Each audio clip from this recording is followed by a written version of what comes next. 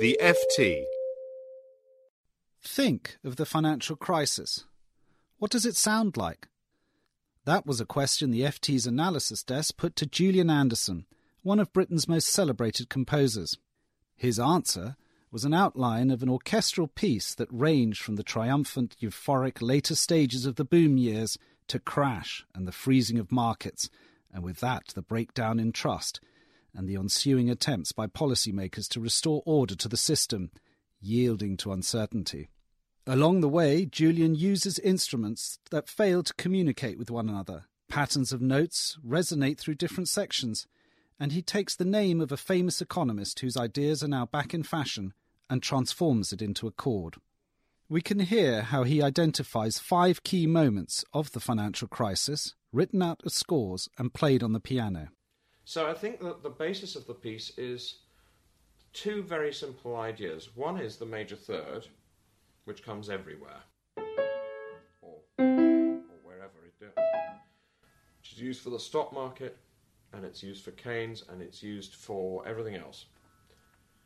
And the other simple idea is the idea of the short-long rhythm, the iambic rhythm, which will be used to symbolize jubilation, or will be used to symbolize the descent of the market and the chaos of that, with these more unstable melodies.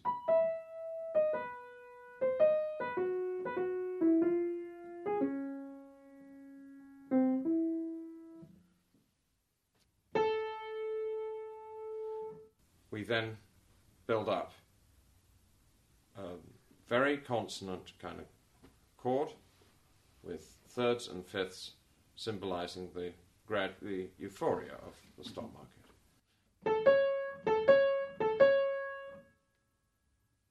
Just that at first. Then higher. And higher still.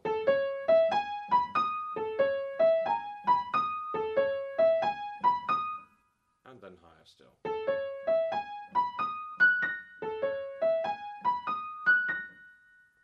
And then against itself.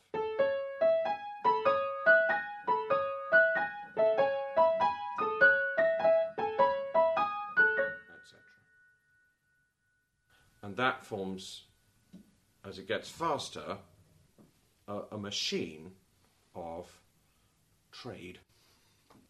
And it gets more sustained. Like that.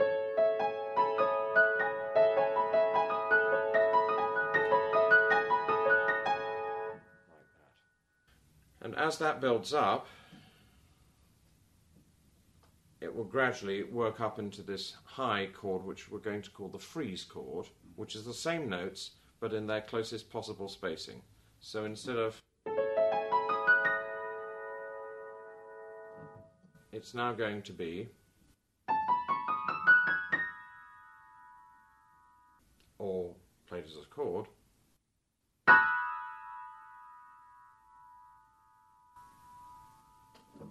So that chord will start loud and will then suddenly be very quiet. And then we have the descent of that chord. Whilst it is held up there, it also descends.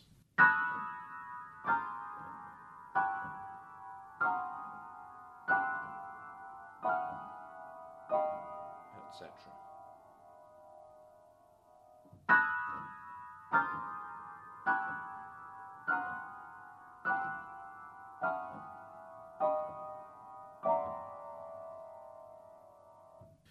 Now that ends up in a kind of torpor and stupor.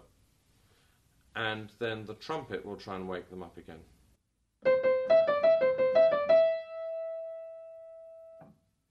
And eventually a horn will respond rather tentatively. And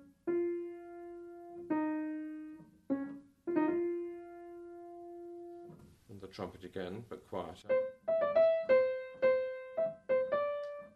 And then a double bass right at the bottom of the orchestra.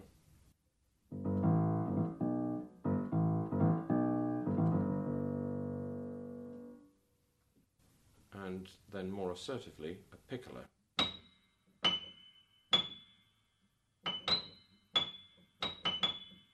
Rather cheeky.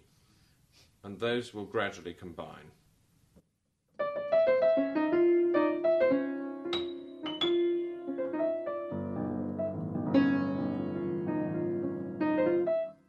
Etc.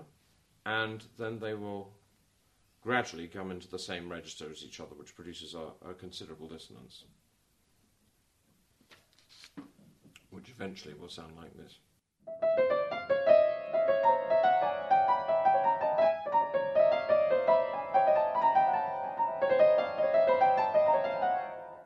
As you can hear, it's not good communication. And that will then, via the trumpet notes, freeze again to reveal this.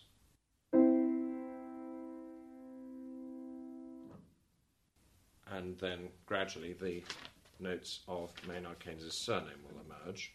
Here they are in order: K-E-Y-E-S, no N.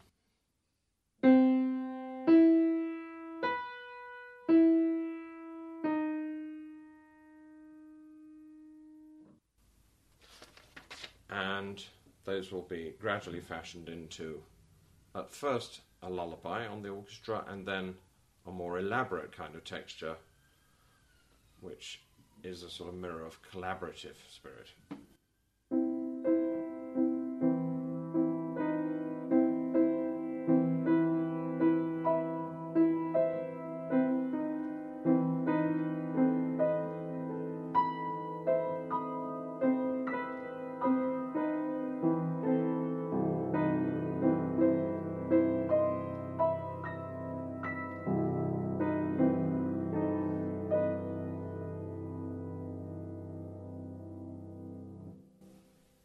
And the bass notes will gradually rise through the notes of the name.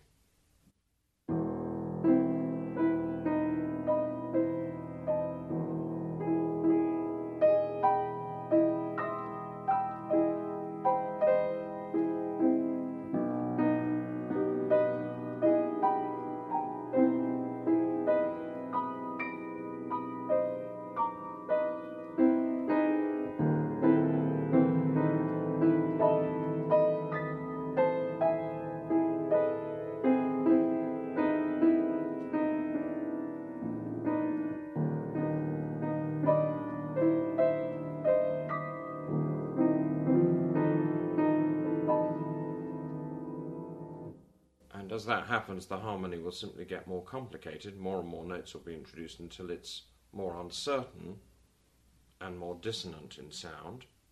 And against that, there will also be these two melodies in counterpoint, cooperative counterpoint with each other, which we'll call melodies of trust, whatever, of cooperation, mutual cooperation.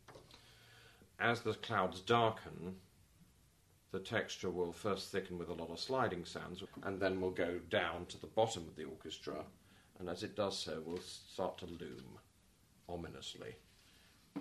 So that what started out as this sound will end up as this sound.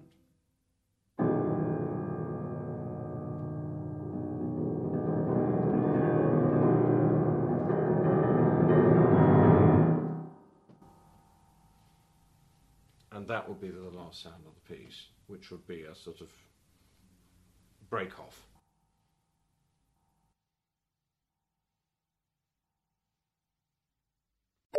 For more downloads, go to ft.com/podcasts.